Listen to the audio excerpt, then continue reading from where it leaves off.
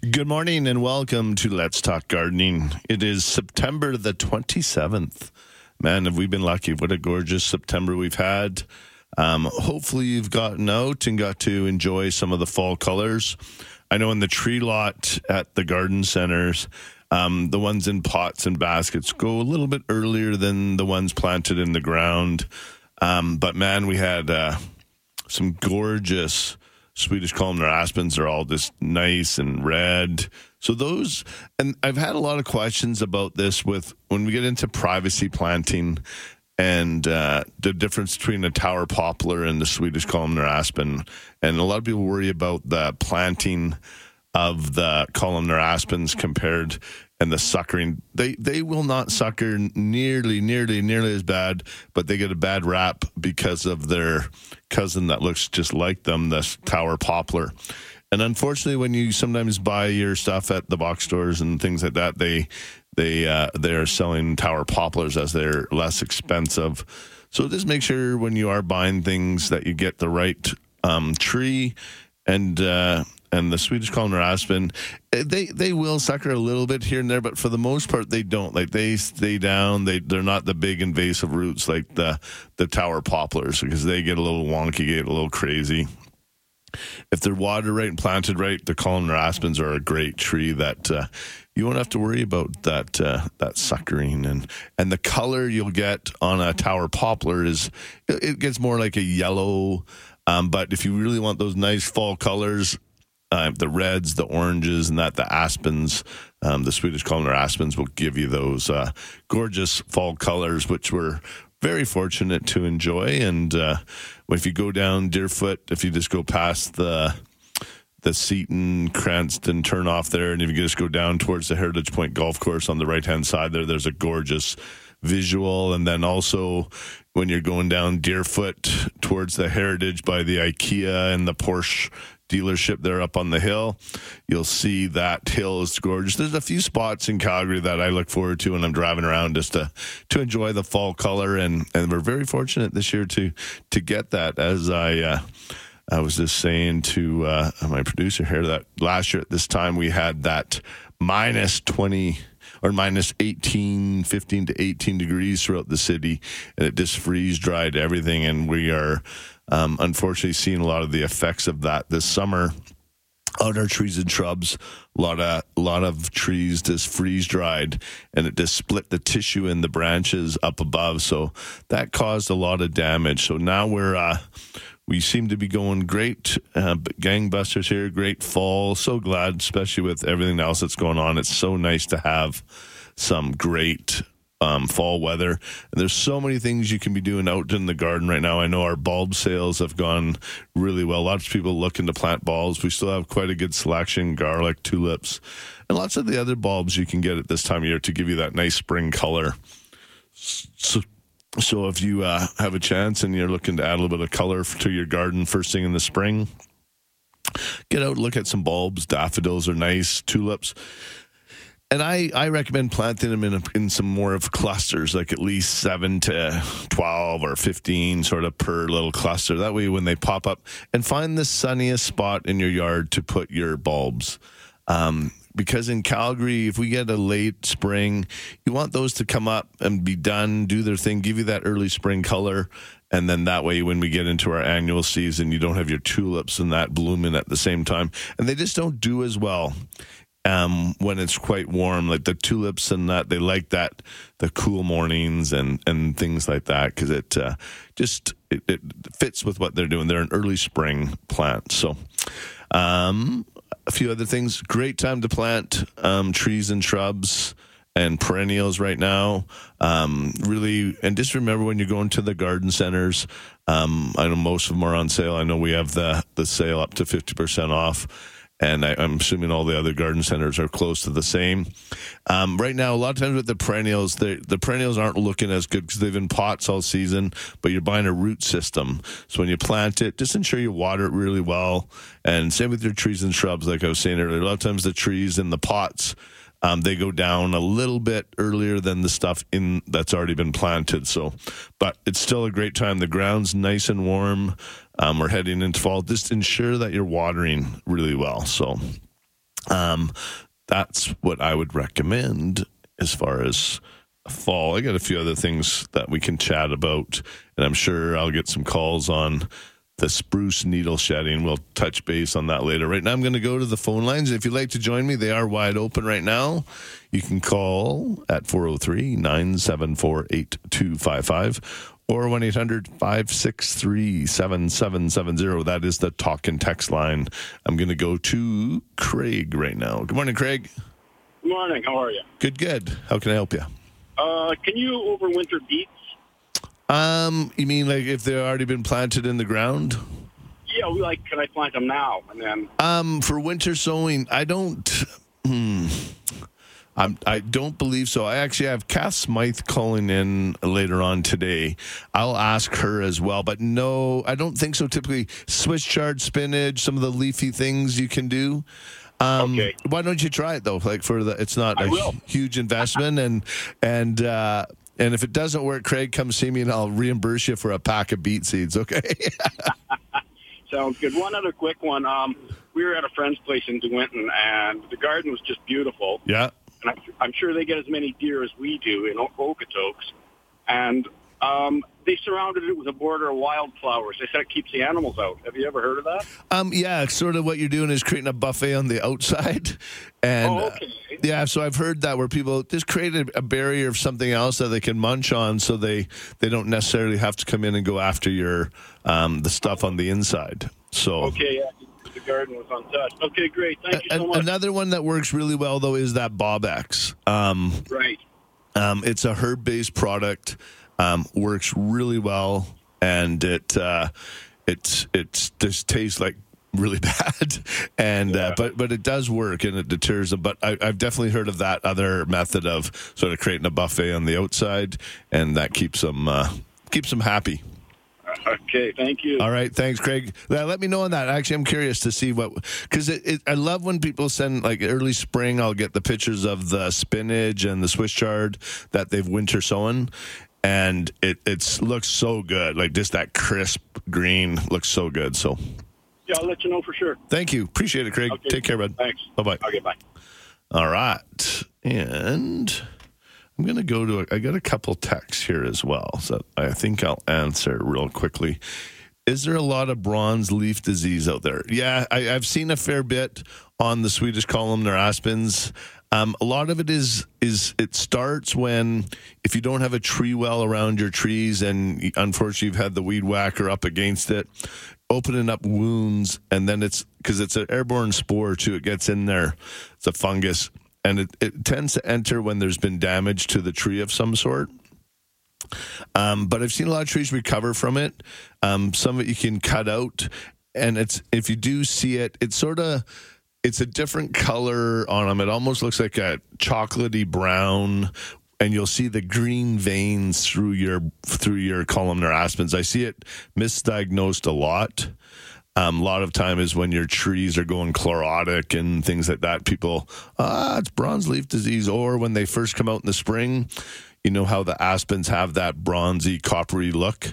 I get a ton of calls at that time too, asking if that's bronze leaf disease. You don't see it a ton, but you do see it, and it's pretty distinct. It's a sort of a bright chocolate brown with the green veins through it, and so just keep an eye on that.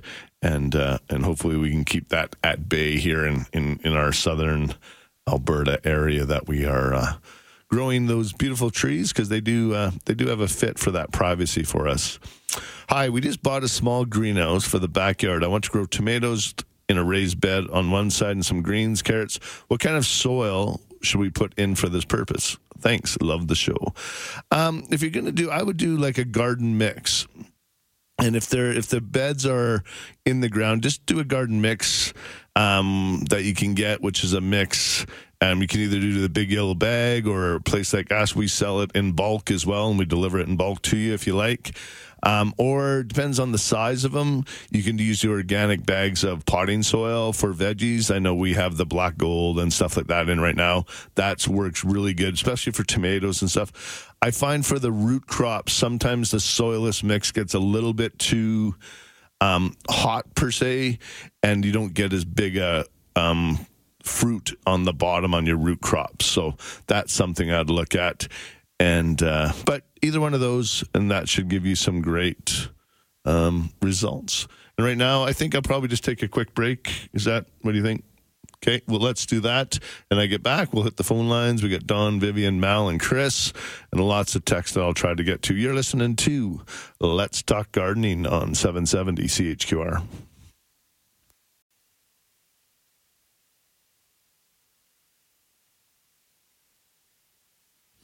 Let's Talk Gardening is brought to you by Spruce It Up, Calgary's full-service garden center. Spruce it up, green it up, prune it up. We got you covered.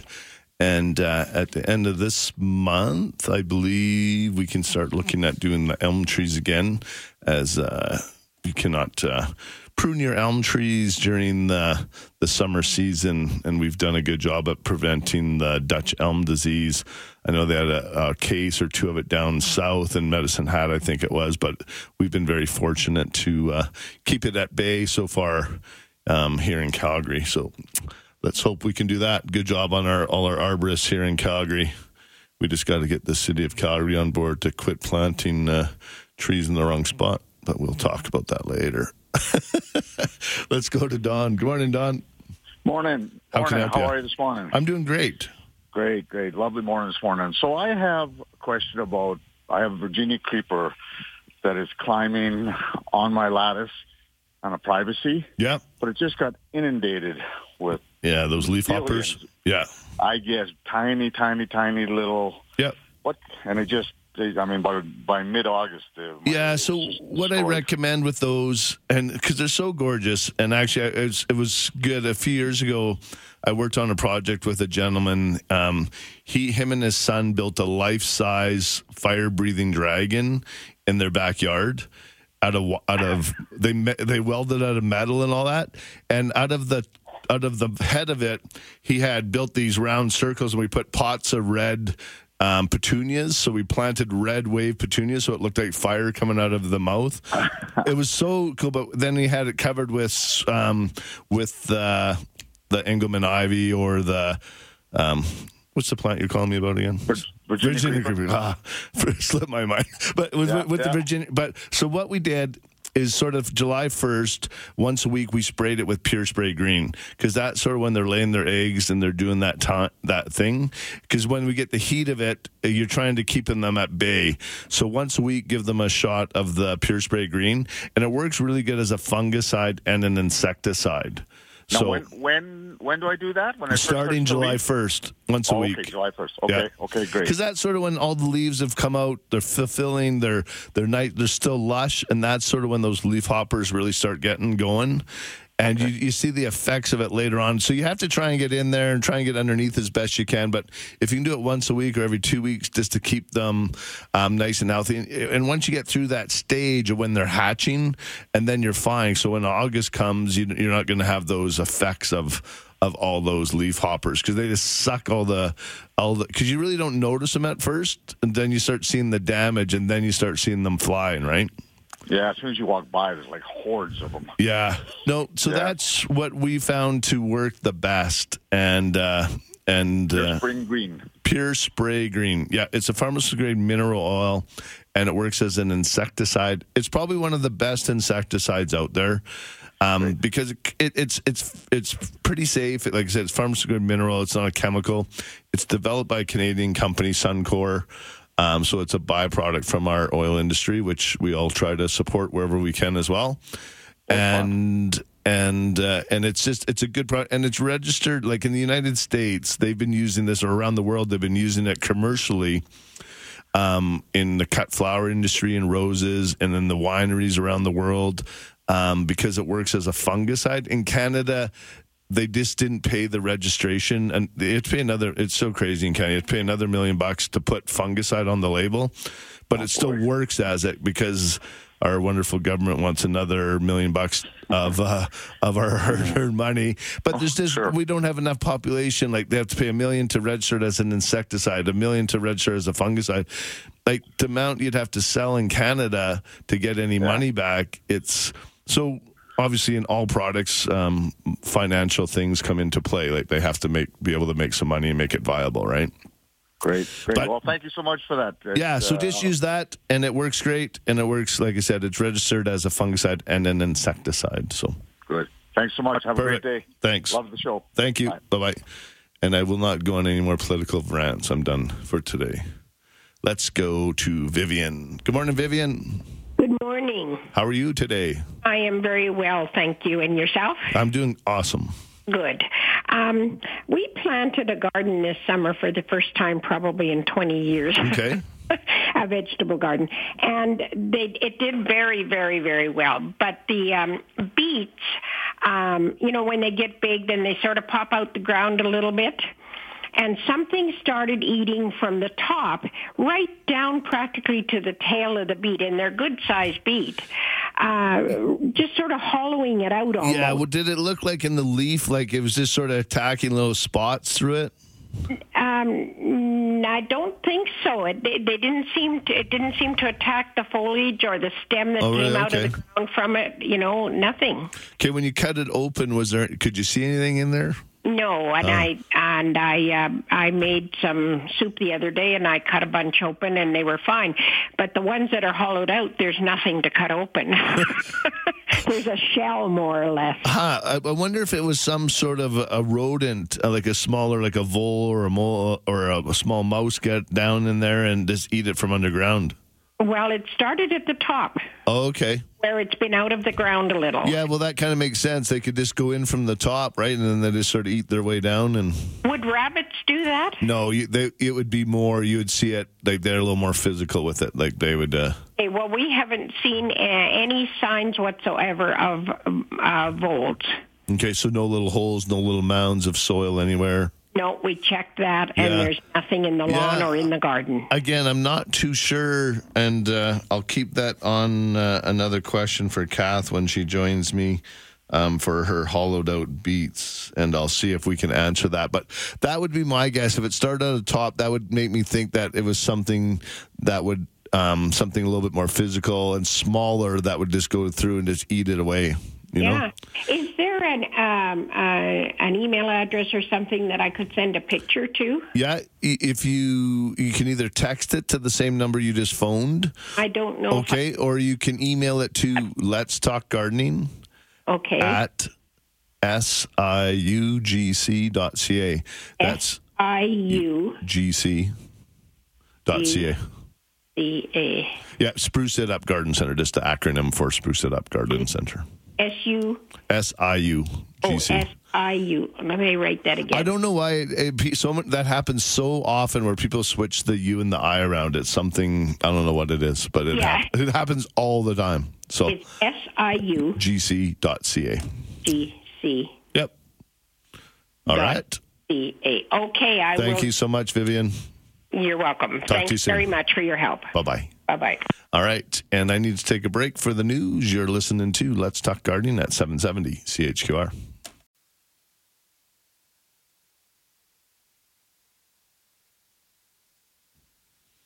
Welcome back to Let's Talk Gardening. I'm Earl Coombs, and I'm going to go to Mal. Good morning, Mal. Good morning. How can I help you? Thank you for taking my call. Of course. How can I help you?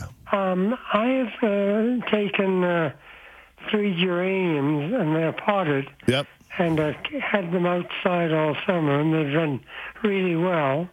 And I'd like to bring them indoors for the winter and see if I can take them through the winter. And I hear there's a couple of methods of doing that.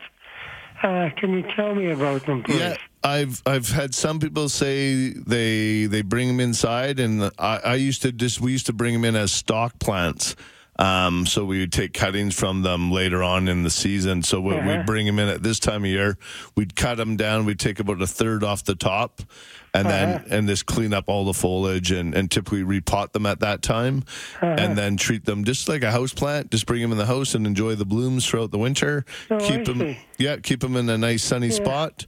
And I've heard some other people, they take them and they just leave them dormant. And they kind of let them die back and just store them in a cool, dark place in the basement and kind of let them just die back. And they sit down there all winter, and then they bring them up in the spring and put them in some sunshine, cut them back, and then start watering, and they come back. Again, I've never done that one, and I've heard some people hang them upside down, so I'm not too sure. I like the one if you have the room to grow them as a house plant, you might as well enjoy them and let them do their thing. So yeah, I think that's what I'll do. all right, good luck, Mal. Hopefully that goes. Take care, sir. Take care. Bye-bye. All right, let's go to Chris. And actually, I have another person on the text line that is asking about this for roses as well. So hopefully this we can answer both. Good morning, Chris. Good morning. How you doing? Good. How can I help you? Good. I kind of like the political rant you went on, by the way. So. Yeah, I got to be careful. They might end up putting me on one of those shows, so I'll stick to gardening. Fair enough. Yeah, I'm calling about roses. I got 2 roses, and I'm just wondering how and when to prune them and protect them over the winter. Okay. Are they just hardy shrub roses, or are they tea roses? Okay. They're not tea roses, no. They're more like hardy local. Okay. Yeah, for the most part, what you can do is you can just mulch over them, like just pile leaves and stuff once we get some of those falling, and just water them in really well. I don't like to do a whole lot to my roses at this time of year. I like to because that way if we get any winter kill and that it can do on the branches that you have if you have some longer branches on them. Yeah. And the other person that is texting is sort of asking too, because sometimes you get the odd branch that just sort of takes off in a direction. Right, And then in the spring, like when you start seeing the green growth come up, I like to even them up at that time. I usually take about a third off or 20, 10, 15, 20% off and just even them up at that time and thin them out at that time. And then that way it'll force all the new growth in the right directions. Okay, so just like they're 2.5 feet tall. Yeah, I would just leave them myself. And then, like I said, I pile some leaves around, water them in well. If you want to do some soil amendment right now, some good compost, things like that is really good for them. Feed the soil now, like even adding like our lawn fertilizer is great for roses because it has that high middle number. Yeah, okay. You can mix that into the soil, and there's a couple other ones that you can do. But right now we want to feed our soil, like any of the composts, things like that. It's just good because you mix it in and it soaks into the soil. So the next spring when it gets going, and if we feed your soil, you're going to get good plants up top. So right.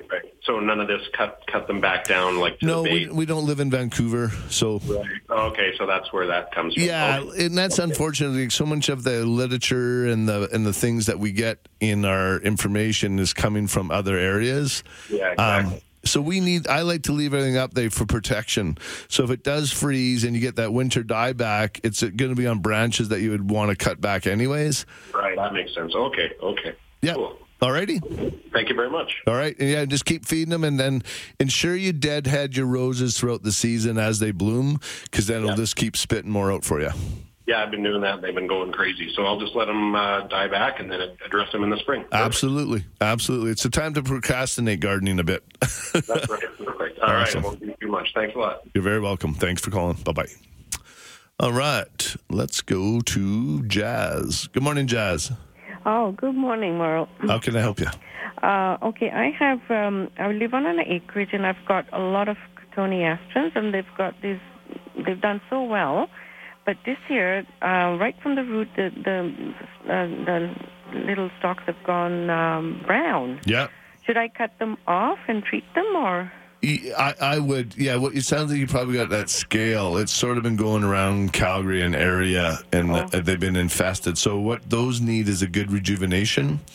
So you cut them right down to the ground. I would wait now until they're totally gone dormant. Okay. You can do it either early spring, like early, or throughout the winter sometime. But let all that energy download into the roots, and then cut them right down to the ground, like sort of 2 or 3 to 4 inches. Okay. Remove any of the deadwood. Do a really good cleanup of the leaves and that at that time.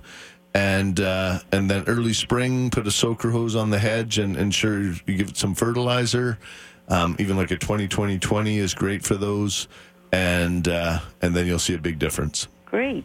And my second question was that I planted a beautiful vegetable garden with turnips and some peas and some green leaves there and Chinese greens and Yeah. that. They did really well. And then I got this tiny little kind of yellow jacket bees that dug holes in there and went in there. Yeah, it sounds like they're sort of like a carpenter wasp. They get in there and they gnaw away at some of the stuff. Yes, all of it, the whole thing. Oh, really? Yes, I got nothing. I can send you a picture. I haven't dug them up, anything. So even Swiss chard did nothing at all. How do I get rid of them? Well, those wasps, and that's always the hard part, right? Because when you see certain bees or wasps around your veggies, you kind of want that pollination. And if you have tomatoes, so you got to be careful to ensure that you're going to spray the right ones.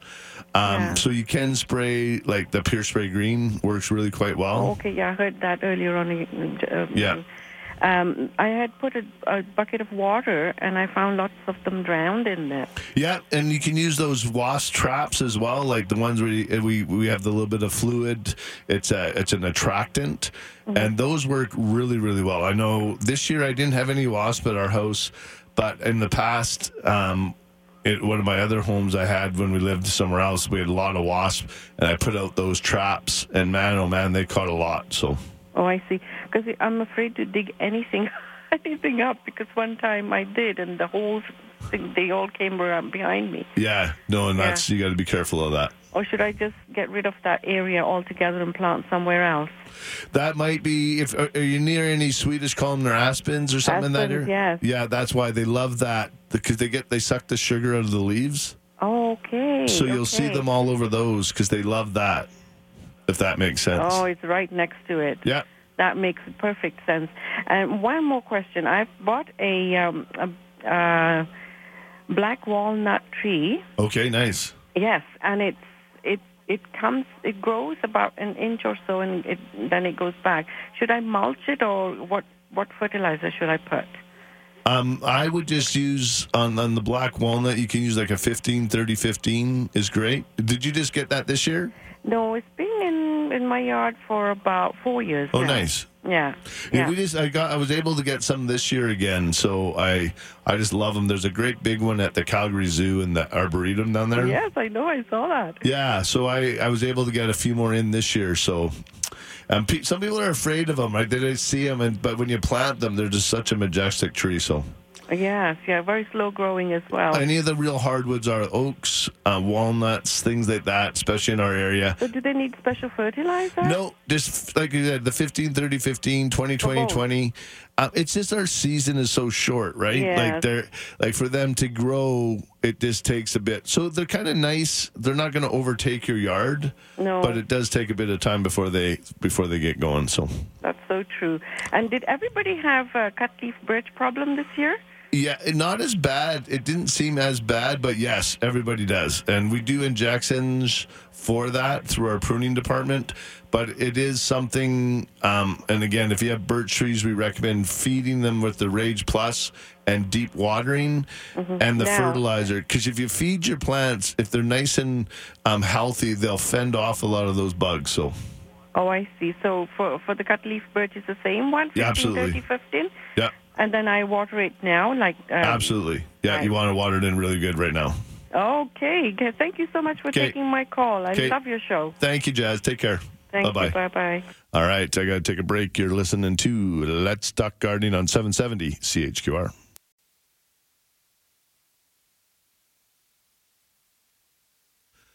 Welcome back to Let's Talk Gardening. And I did get the text or the email from Vivian, and it's definitely rodents of some sort eating the tops of her beets when they're sticking out of the ground. You can see them just munched away. It kind of reminds me of watching the old cartoons of Bugs Bunny and the other ones that are just gnawing away in the veggies there on the Saturday mornings. But unfortunately, Vivian, that looks like you got a little bit of a rodent problem. You can put out some mouse traps when you do have the poison ones as well. You can use those or just the mouse traps, or you can try and cover them a bit with a wire caging after you plant them next year and see if that will help. But unfortunately, yeah, they've gnawed away at those, and looks like they enjoyed them quite well. So let's go to Larry. Good morning, Larry. Good morning. How can I help you? I have an aspen tree that I've had for about 7 or 8 years. Yep. And this year, it is really pretty sad, but it sort of started off last year with small leaves through it. And this year, only half of it came out. And then about 6 weeks ago, the other half started leafing, and it also flowered like not too many weeks ago, like about 4 or 5 weeks ago. Yeah, and that's typically when they're in stress. They'll send a whole bunch of those seed pods. So what had happened is you probably got some of that when I was talking about last September, we had that really cold spell, and it froze. Like Swedish columnar aspens were affected, Amur cherries, some of the apple trees, a few of the green ash, certain trees, and they just freeze dry and it breaks the tissue in them. So so what happens is as it gets going further in the summer, sometimes they'll send some late growth. Yeah, I told you the wrong tree. I have a linden tree. Okay, similar to that'll happen to that as well. Right. Yeah, because initially when I planted it for a number of years, it had beautiful leaves on it, like really full.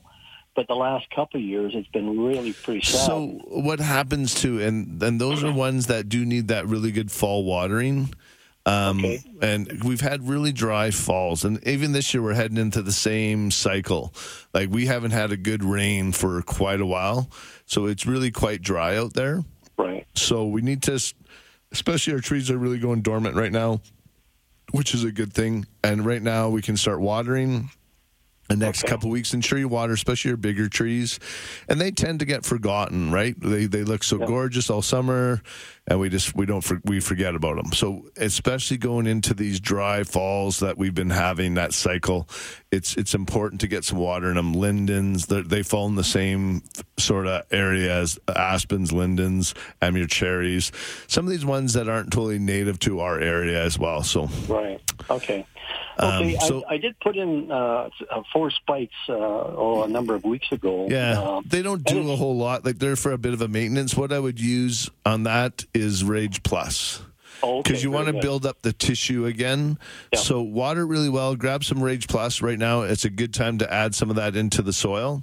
Right. And then next spring, first thing in the spring, when you start seeing the bud swell, give it a really good watering and give it a couple shots of the Rage Plus as well.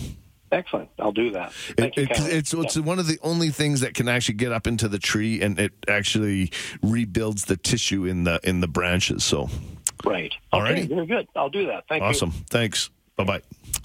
All right. I think I'm going to take a quick break. You're listening to Let's Talk Gardening on 770 CHQR.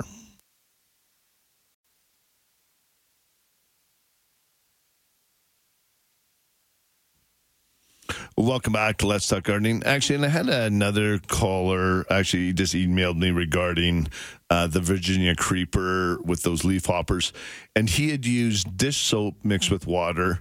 And the problem when you use the dish soap or even the insecticidal soap, you need to rinse it off.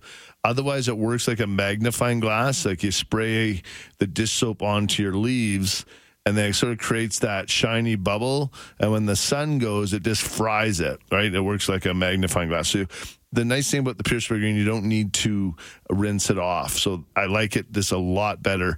If you're going to use any of the dish soap methods or the insecticidal soap like Trounce, etc., you got to leave it on for 2 or 3 hours, but you got to ensure that you rinse it off. Otherwise, you can create more problems than you're solving. Let's just put it that way. It's a little less expensive, I know, getting the Dawn dish soap out in the yard and all that fun stuff. But you just got to be careful when you're using some of these home remedies. Sometimes they're more dangerous than some of the products you're going to get at a garden center. And that's same with vinegars. Vinegar's very erase, like it can just rot stuff away, kill stuff. So you got to be careful with a lot of those home remedies. So corrosive is the word I was looking for. Sunday morning, sometimes I'm okay. Sometimes I'm on some of my words. Get my brain working. I'm sort of I feel pretty good today. I'm sort of at about 80%. So we'll see. A couple more drinks of coffee. I'll try and bump that up for everybody. Let's go to Daryl. Good morning, Daryl. Morning. How are you, Merle? Good. How can I help you? I'm out on an acreage, and I've got a bunch of poplars in a windrow, a windbreak. And a couple of years ago, when it was really dry, the tops kind of died off on them. Yep. So some of them died, like they're right down to the ground, and they're coming back from the very base of the tree. But some of them have vigorous growth, but it's like about 10 feet up from the ground. So what I would recommend is get in there and do some pruning. So what had happened, it's similar to my couple calls earlier where I talked about when we get these dry falls, and especially on big poplars, bigger trees, shelter belts, we forget about them. We don't give them any water. So when we have those trees, so what the trees self-defense mechanism kicks in, it shuts down from the top up because there's no water left. So for it to save its roots and the majority of the tree, it shuts down the upper part of itself and slowly just shut down all the way down. So that's what those have done. So what I'd recommend is try and get even a drip water system out to your shelter belt if possible. And they work really well, and you don't use a lot of water, and they're pretty easy to install. But what I'd recommend is getting a pruning crew out to clean up your poplars and try and save them. Otherwise, if you leave them and they don't heal properly, you're going to get a lot of rot, a lot of disease going through those, and you'll end up losing most of your shelter belt. Yeah, well, that was my question. Like, what's the best way to take those down? Would you, the ones that are right to the ground, I would just chop them down. And obviously you got to be careful. If you don't feel comfortable with that, I would call the pruning guys out to do that. Yeah, no, I can do that. I'm just like the ones that are growing 10 feet up. Would you cut them off up there, or would you? Yeah, but that's where you got to be careful where you're cutting. Just you don't want to leave stumps and certain things.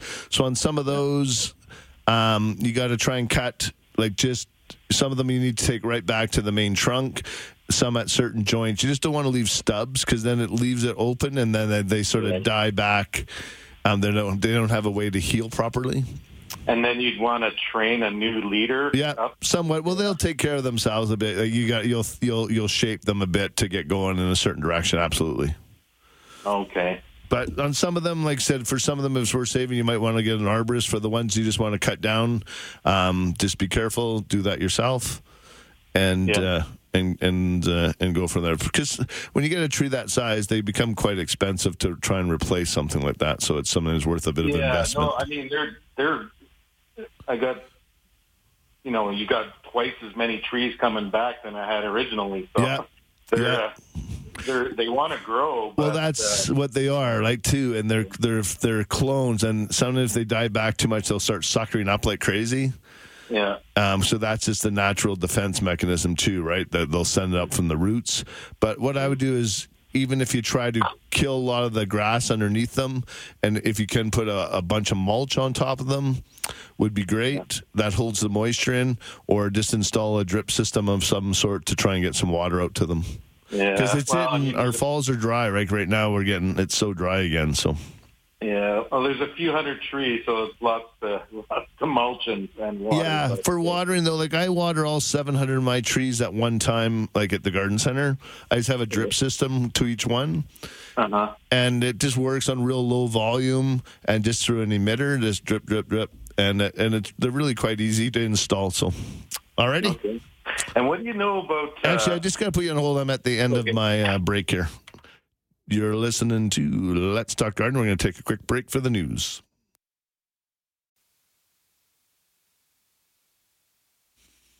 Welcome back to Let's Talk Gardening. I'll just finish off my one quick call with Daryl, and then we got Cass Smythe. She's going to join us. Good morning, Daryl.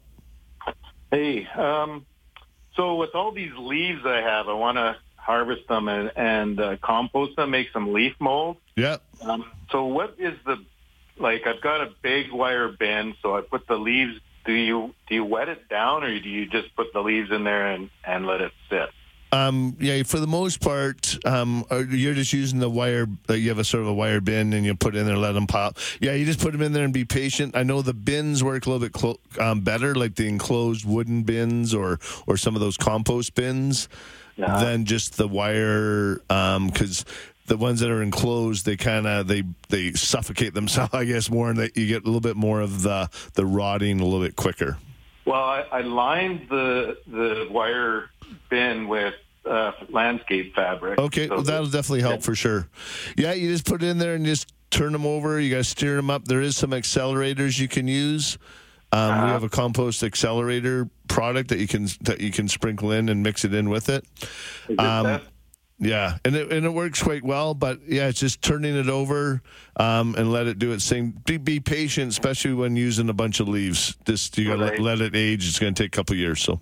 Couple of years. Okay, so do you wet it down? Yeah, you need to add some moisture in there for sure.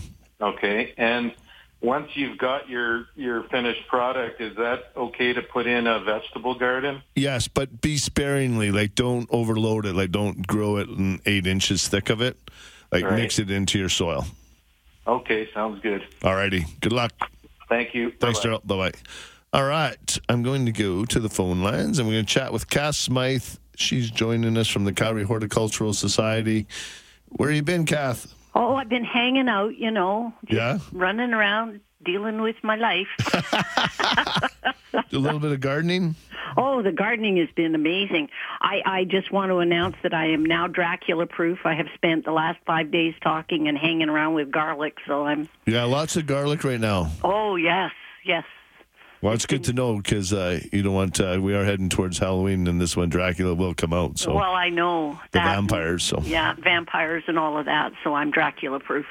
So as far as planting certain things, and you had texted me back regarding the beets. So you had seeded beets in the fall, and there was nothing there in the spring, but then they fruited up, or they've... Well, they produced a lot of leaves, Merle. They are a cool season crop. Yep. They're one of the ones you seed early. And I seeded it into my bed in the fall because I looked at the date on the package and I thought, oh, they're going to go off. They're not viable anymore. And it's only because beet seeds are coated, so because they're so tiny. But I seeded them and I got a ton of beet greens first thing. Yeah. And there was no real root development. And then suddenly in July, I had the most incredible they weren't little, actually. They were around 3 and 4 inches across, and they were sweet, and they were really, really good. So nice. I just basically, anything that's a cool season crop, but I prefer to do leafy, and I do enjoy beet greens. I'll eat them. Absolutely, yeah. So when do you, the soil should be a little bit cooler if you're going to do your spinach and stuff like that, if we're going to sow for the wintertime, like sort of mid-October, hopefully? Yeah, mid-October. I got a little carried away about the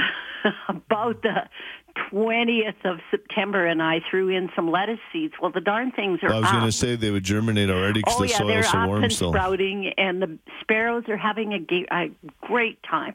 They think that I put in a salad just for them. Okay, so garlic, I just had a question. Someone asking about garlic. Can they plant them in containers? Not really, because they don't like the frost penetration. And when your fellow was talking about leaf earlier, we mulch with leaves on all of our garlic beds and everything. And it's really crucial that you get a good thick layer on top of the garlic. And if you leave the edges, like if you put them in a container, we've grown them in our raised 4-foot beds, and the ones near the edges didn't survive, but the ones in the middle were beautiful. So one of the things I have read and have been looking into a little bit is some of the softer necked garlic does quite well in containers, but you got to insulate it so that it doesn't freeze into frost. With the leaves and that, if you're in a yard with lots of leaves, I like using the lawnmower and just start in the middle, sort of like a Zamboni, and work your way, and just as you mow, take the bag off and let them spray into your shrub bed for the winter time. Exactly, and your perennials, they're beautiful, great cover. They break down really, really well. In fact, if I were going to put some on my vegetable bed, I will go out with the lawnmower too and mush them up a bit, and then I'll spread them on the vegetable bed now. Yeah. Because it's great organic material, and come the springtime, it'll broken down really well, and it'll break down into the soil, and it'll be great. It'll be good stuff. Yeah, I get a lot of people asking right now what to do, because so much of the information that is out there for us to read is from Vancouver, England, Eastern Canada, different things. So I try to, and that's why I'm glad so many people like this show, is we try and do local. And this is where I recommend, like, you get to procrastinate gardening. Like, don't clean up your Stellador lilies. Don't clean up let everything just die back. That's sort of Mother Nature doing its thing. Well, that's Mother Nature taking care of everything. Yeah. And actually and honestly, everybody also wants us to have our ladybugs and keep our friendly insects. And if we leave a bit of cover on and we don't clear cut our perennials and we clean up the shrubs just a little I've bit. seen so many ladybugs lately. Yes, they're fabulous. They're really good. Yeah. No, So which I was I'm trying really to give quite them nesting spaces. So, and that's a very good point. And I'm glad you mentioned that to everybody listening. It gives them a place, and then they can go have a place to hide out for the winter as well. So Yes. just make sure you're doing that. What are the other kind of things you're getting asked about right now, Kath? Well, I'm getting asked a lot. Well, first of all, the clear cutting. But the other thing that I've been hearing and been asked is the browning on the insides of spruce trees. Yeah. Spruce trees, and I heard you earlier. And one of the things that I always tell people is some of it's part of their natural life cycle. They're just trying to lessen the load. We're too dry again. No, it's every 2 to 3 years that you get that natural leaf shed. Actually, my neighbors, when we had landscaped his house, we put like 5 or 6 ponderosa pines, and they looked. It was all and pines are worse than the spruce because they just show it so much. Like, it was a week ago, I'm looking across into his yard. I'm like, and I can see it, but and then today I looked out this morning, and all the needles have dropped. They don't look yellow anymore, but they just go through that. It's 2 to 3 weeks of yellow. Yeah, and nature provides us with a windstorm. Yep. And they blow down and they look fine again, but water them. And don't do spray them on the bottom of the tree. Spray the tree down. Yeah, hose off the needles. Let the water drip slowly into the ground. Spray from the top. And it's also Mother Nature's way of don't clean up your needles so much. That's Mother Nature's way of creating a forest floor. Because if it's all prickly down there, it keeps some of the pests and that from growing up. It's sort of like the old... Well, it's really great for keeping sawfly larvae at bay. Absolutely. The number of times I see guys in there with leaf blowers blowing it all out, and I'm thinking, oh, good, spruce sawfly will be the question next year. Yeah. Did you, are you guys doing anything with the Hort Society? Is there anything coming up that you can tell us about, or any kind of online courses? Well, we've got some great classes, and yesterday we had the Garlic Day of Learning, and if you go to our website and join our YouTube channel, you can watch all the garlic information that was provided. And it was really interesting. I did actually a session with the Atco Blue Flame Kitchen. Yep. And boy, the chef Garth was just really helpful. But I mean, we have some really good workshops coming up in October. And even we have our member talk, but it's about community vegetable gardening. And we're doing some really interesting, bringing it all inside.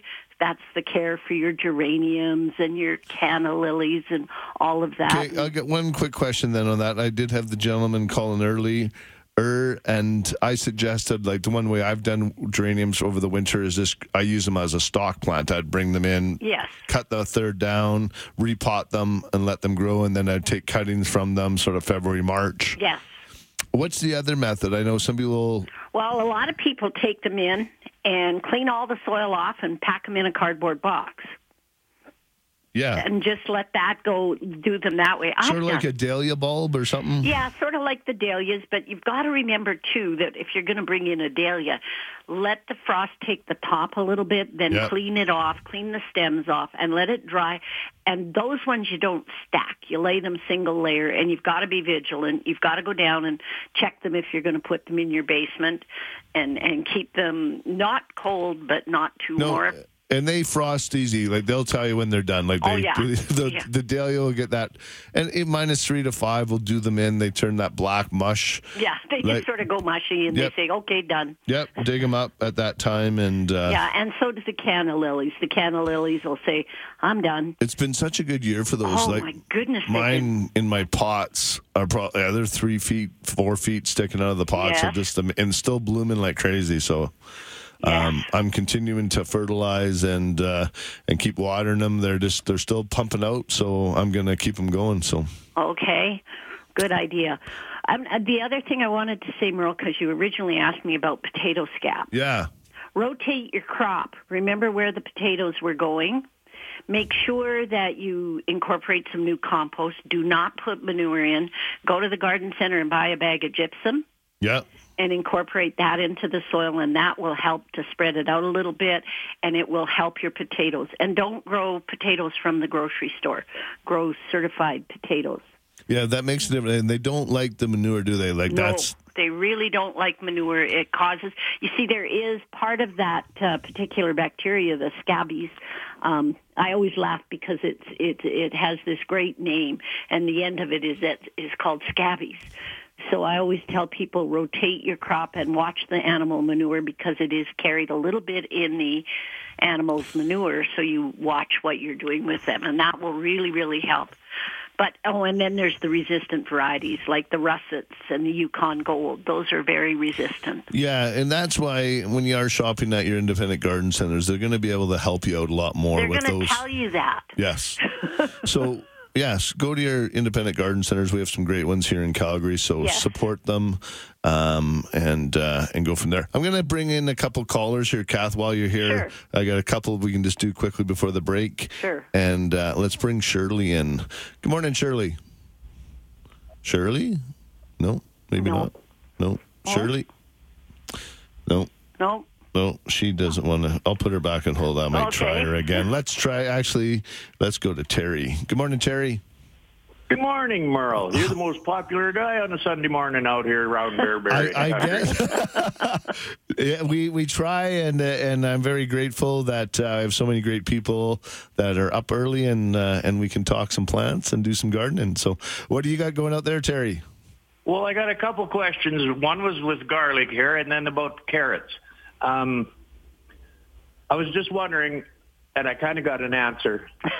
I wanna plant some garlic. Yeah. In an old, it's going to be a reused flower bed, but it's only 4 inches by 6 inches deep and about 4 inches long. I was wondering if I could put my garlic in there. Yes. This winter, and then pull it out and replant it in the spring in the garden. Why do you want to replant it in the spring? You don't want to disturb it once it's started. Well, no, because it's a feature spot in my humble little yard out here. There's this little flower bed. Uh-huh. But that's one of that's easiest accessible for me. Can you not plant it just right in the garden? I'm having such trouble with my garden this year, Merle. It's unbelievable. Okay. But anyway, can I do that in that flower bed with the garlic, or should I put it someplace else? Put it somewhere else where it's permanently located, because one of the things you've got to be careful of is disturbing it when it's growing. It will literally, starting about April 15th, come up out of the ground and start coming up under the leaf mulch. I mean, you're going to cover it so it gets well watered and it stays watered. And then once it's started to root, and then coming April 1st, as soon as the ground is even a bit warm, they start really reaching with their roots. And their roots go, you're planting them 6 inches deep, but the roots go down below it another 4 to 5 inches. So it's really important that you not disturb it. And wherever you plant it, make sure it's mulched in well. Boy, you're a really tough customer. I am.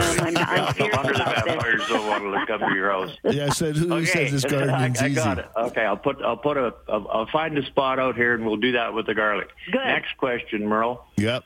The deer, and between them and the horses come in, and they've ate all my carrot tops off. Yeah. Can I still leave them in the ground to get that sweetness, or are they pretty much done? I might as well dig them. What are your thoughts, Kath? I think, from my thought, is if the foliage is done up top, they might not be able to keep going. But let's see what Kath says. Well, carrots at this stage of the year aren't using their foliage. What they're using is the sweetness from the soil, and one little light frost while they're still in there, they'll be fine. That sweetens them up. That sweetens it right up. They're developed as far as they're going to develop, so leaving them for about another week, 10 days wouldn't hurt them at all. I've heard some people even leave them longer, even like it's just they're almost digging them up in November, chipping them out of the ice. My grandpa used to dig them in November, and he's they were up by Viking, so so I would leave them. That's familiar with mine, but I guess you got a hard customer there, Merle, today. Holy that's why we brought her in. So, all right. You're going to drag her out here to the Bearberry thing every once in a while? We need girls like that out here. Yeah. Hey, I'll get out of your hair. Thank you so much, you guys. It's a wonderful take show. Care. Thank you so much. I miss Mary. Did I miss Mary already, or what's happening? She's still on a break for a while. We'll talk later. Okay. Thanks. Bye-bye. All right. Okay. All right. Hey, Kath. Well, just thank you so much for calling in. I got to head to a break here, but thanks, and call in again next week maybe, and we'll chat some more. Okay. Fall's a great time to do some gardening, so we'll. We've got to get on it. I'm behind the 8 ball. I'm out. I'm going out right now. Awesome. Thanks, Kath. Okay. Take care. Good night. Bye-bye. Goodbye. All right, we're going to take a quick break. You're listening to Let's Talk Gardening on 770 CHQR.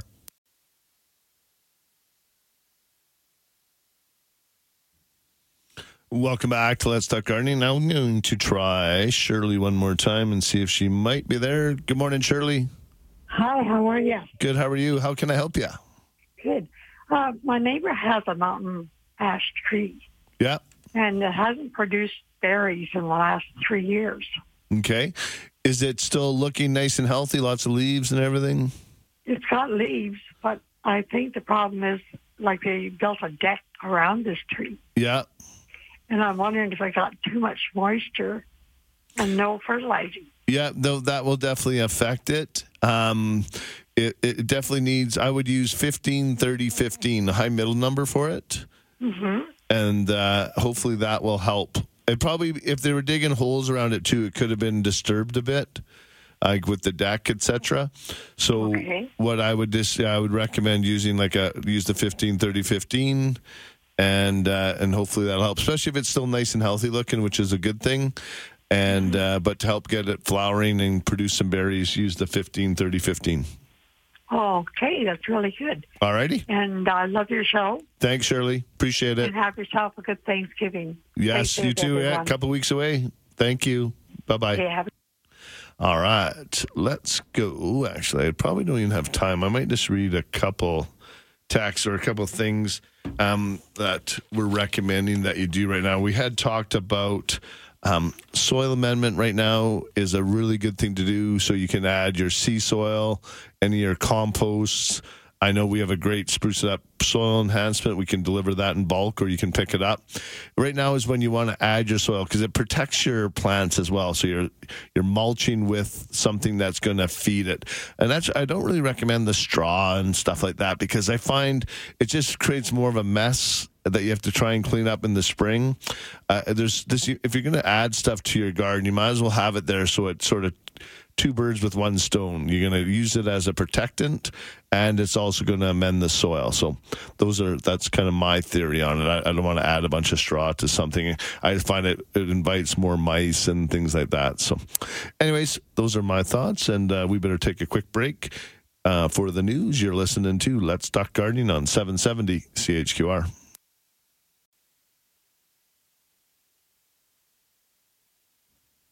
Welcome back to Let's Talk Gardening. I'm Merle Coombs. I just got a text in with a bunch of cedars. And actually, they're great-looking cedars. Unfortunately, you are getting some winter dieback, and that was part of that, what I would say, was from last year. And you also, it looks like you got a native clematis growing up inside it. They just need to get thinned out. They're going through that natural needle shed right now on the center of those. Because these are like, I don't know, what are they? Roof line is 10. They got to be 15 feet high straight up. They actually look pretty healthy for the most part. I would feed with 30-10-10, except for that one backside. Unfortunately, it did get some dieback on it. That is just that winter, that freeze dried on you, unfortunately. You might need to have to get that one cut out and see if it'll fill in. But 30-10-10, water them in well. Just let them thin out. We do go in and we do some shaping of your cedars, but I would wait on those now until next summer to do that. Let them go through the winter. Give them a good hosing down, water them in well. I would cut out that big dead part of it, though. And if you don't feel comfortable doing it, you can give Mark a call at Prune It Up. He'd be more than happy to come out and help you out with that and get it tidied. It's unfortunate, especially when you get a cedar that big. But it even happens in BC. And my brother lives in Kelowna. Around his pool, he has about 85 just giant cedars around it. And he's had a couple issues. Even they had some cool thing last fall as well. So they definitely had a few die back as well. Let's go to Gerald. Good morning, Gerald. Hi, Gerald. Hello there. I think I hear him. He's coming. Hi, Gerald. Gerald. Hello. Good morning. Hey, Gerald. How are you? Hi. Enjoying your show. Thanks. Thank you so much. How can I help you? I have a columnar aspen. It's quite large. Yep. This year, some of the leaves that I can see down lower are turning a lighter yellow-green with more defined lines in those. So I'm wondering if what I need to do. Yeah, on that sounds like it's just a bit chlorotic. So what it needs to be is you probably need to fertilize it. They're a heavy feeder, especially the bigger they get. Mm-hmm. So I would just feed that like with a good 20-20-20, something like that, a good all-purpose fertilizer. And just give it a couple shots. It's a big tree. It's going to take a bit to green it back up for next year. Yeah. So give it a shot now, and then next spring, sort of give it a fertilize sort of once a week for about 3 or 4 weeks in a row, just to really help get it going. Okay, thank you very much. Yeah, water it well this fall, like I said, but give it one good shot right now of the fertilizer, and that'll help feed the soil and get some stuff down in there for when it refoliates next year. Because right now it won't green up because it's downloading right now. So. Okay. All righty. Thank you very much. Thanks, Gerald. Day. Bye. You too. All right. Let's go to David. Good morning, David. Hey, good morning there. We got a spruce tree that I think must have been planted about 3 feet from our front house. Yeah. And it's about 12, 13 feet high right now. I'm just worried. Have you ever heard of like the roots doing any damage to the foundation of the house? Not really, but they become really top heavy at that point, and they have nothing to cling on the one side, so it becomes quite dangerous. Like if the wind blows, like when it starts getting 15 feet above your house. Yeah. So unfortunately, when they plant a spruce tree like that in the wrong spot, I would almost recommend removing it and plant something proper in that spot. What would you recommend then in its place? It's something, if you want to be that close, like there's definitely some columnar spruce, like we have North Pole spruce. Oh, okay. The Fastigata spruce is another one. It's the columnar blue spruce. Like right. and unfortunately, when people plant things, they're less expensive at a certain time, and a spruce tree is less expensive than some of the columnar stuff. Okay. So they get put into the wrong spots, unfortunately, and it looks smaller. I see it a lot in newer areas especially in show homes and stuff like that. Yeah. And it's unfortunate because the tree will just grow into the house, and it just ends up being future problems. So. Yeah, I'm sure it looks really good for the first few years, but like you say, after maybe 10, 15 years, it's not in its ideal spot. No. So I'd rather bite the bullet now, start fresh with something new, and then it saves a lot of problems, because if you have to remove a big tree later on, then it costing you thousands of dollars. So. Good point. Thanks very much. All right. Thank you. Bye-bye. All right. Let's go to Rose. Good morning, Rose. Good morning, Merle. How can I help you? I have a question. I had an area sprayed. It was grass, a lot of quack. Yep. And I'd like to have a garden. So the guy sprayed it with Roundup on about 4 days ago. I was wondering if it was worked this fall, would it be safe to grow vegetables in it in the spring? Are you going to add soil to it then? Well, I can. Yeah, I would definitely add like a bunch of fresh soil, like a garden mix on top of it. Okay. Because you're going to have a bunch of roots, especially if it was, and just don't mow it or don't do anything to that area. Let the Roundup work and get into the roots and kill all the quackgrass. Right. Should it be worked this fall? No, I would leave it this fall. Leave it till spring? Yeah, and then just clean up the top. I'd add a bunch of fresh soil on top, like 6 to 8 inches on top. Okay. Yeah, and then you should be fine. Okay. And could I ask one more? Sure. How do you go about ripening tomatoes? Beautiful green tomatoes. Well, fortunately, it looks like our weather might hold out for a couple more, 2 or 3 more weeks. Okay. I would leave them on the vine if possible. Okay. Are these like a bigger tomato? Yes. Like a beefsteaks or something. Yeah, I would leave them on as long as we can. It looks like we're going to get some good weather for the next 2 weeks, so no frost. So they will ripen nicer outside like that if you can leave them. Otherwise, people, I know they bring them in. They either wrap them in newspaper or leaving them out on the counter. Like there's always a few different methods.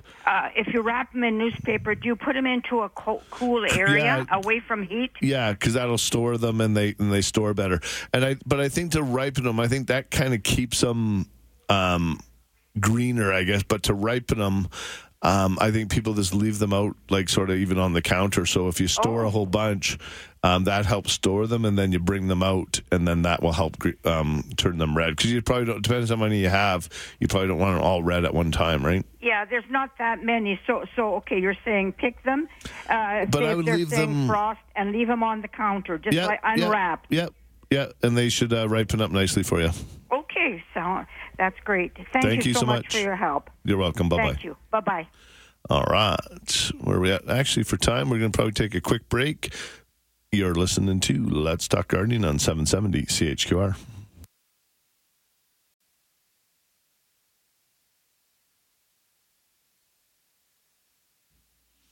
Welcome back to Let's Talk Gardening. I'm Earl Coombs. Going to go right to the phone lines and go to Margaret. Good morning, Margaret. Good morning. I had 6 upright juniper planted 4 feet apart, running along my driveway from west to east. Yep. They're 15 years old, and they all of a sudden became really dead inside. So they were very close because they've now grown to 11 feet tall. Oh, nice. And I've had 3 removed.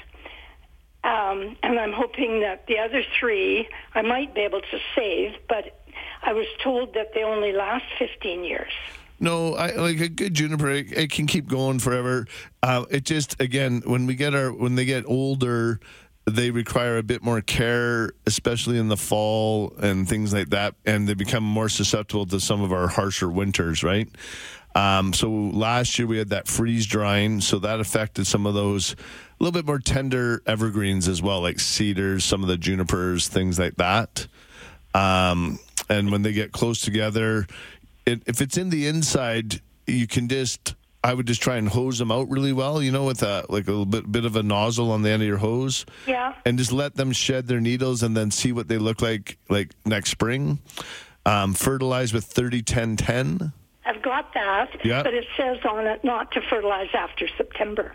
Yeah, those ones you can add some in there, and for us to just get that nutrients into the soil. It's not going to use anything anyways.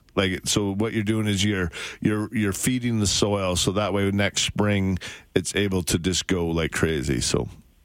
Okay, and so mix it in a 5-gallon pail, and then but water it in really well first, and then, like I said, when you're hosing it out, that'll help water it as well. So do the hosing out first.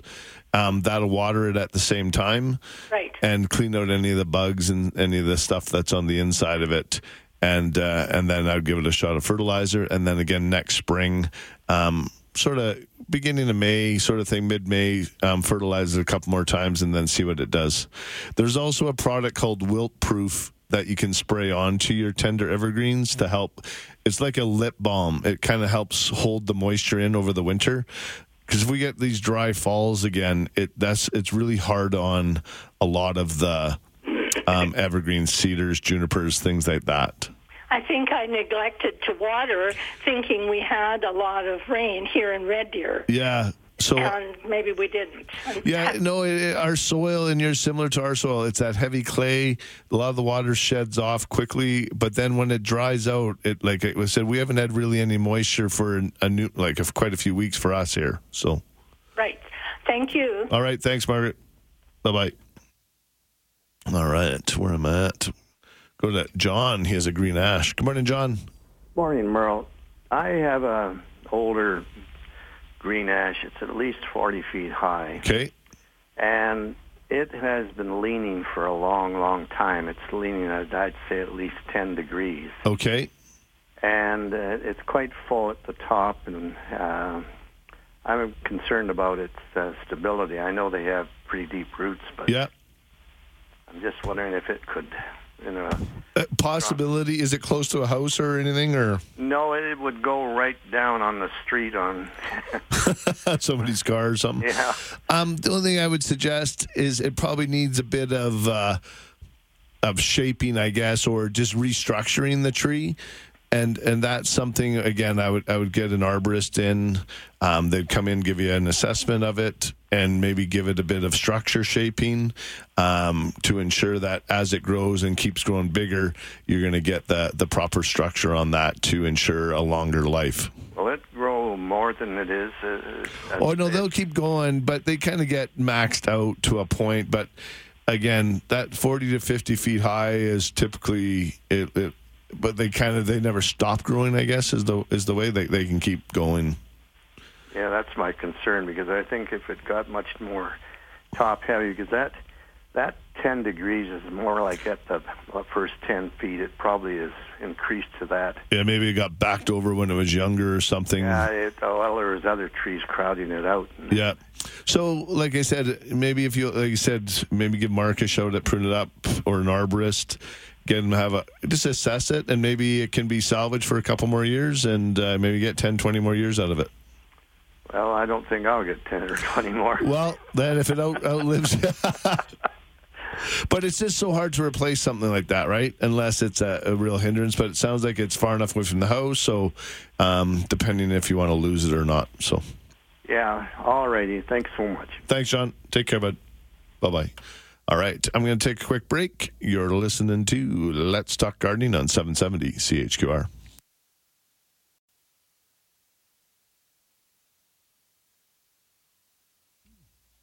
Welcome back to Let's Talk Gardening, and Let's Talk Gardening is brought to you by Spruce It Up, Calgary's full-service garden center.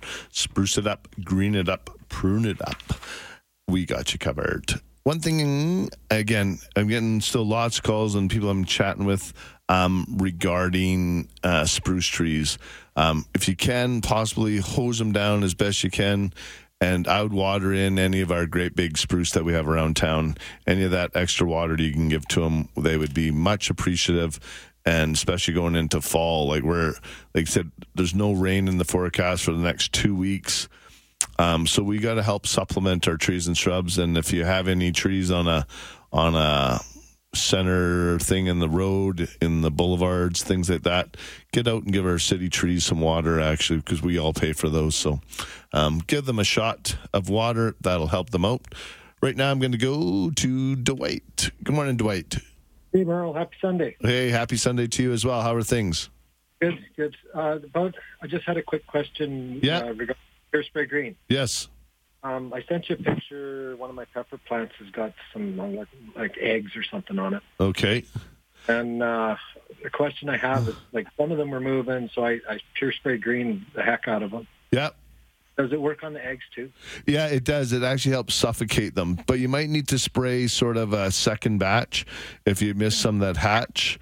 So it's sort of a 2 or 3 week process on some of these things. Like with aphids, it's sort of once a week for 2 to 3 weeks in a row, because they're born pregnant and almost spitting them out as they're born. So, yeah, they don't come from the dirt though, do they? No, for the well, they kind of lay their eggs in the soil. So a lot of times I'll even do a soil drench. Okay. With the Pure Spray Green, and just be careful, as you know, like with some of those peppers, you just don't want to keep them too wet. Okay, very good. Thanks, Dwight. Take care, bud. Bye-bye. All right, let's go to Ken. Good morning, Ken. How are you this morning? Good. How are you doing? Oh, short, fat, and happy. Perfect. There you go, buddy. I've got a honeysuckle bush is about 12 to 15 feet tall, and when we get a heavy snow, it just bends it all out of shape. Yeah. Can I prune this back?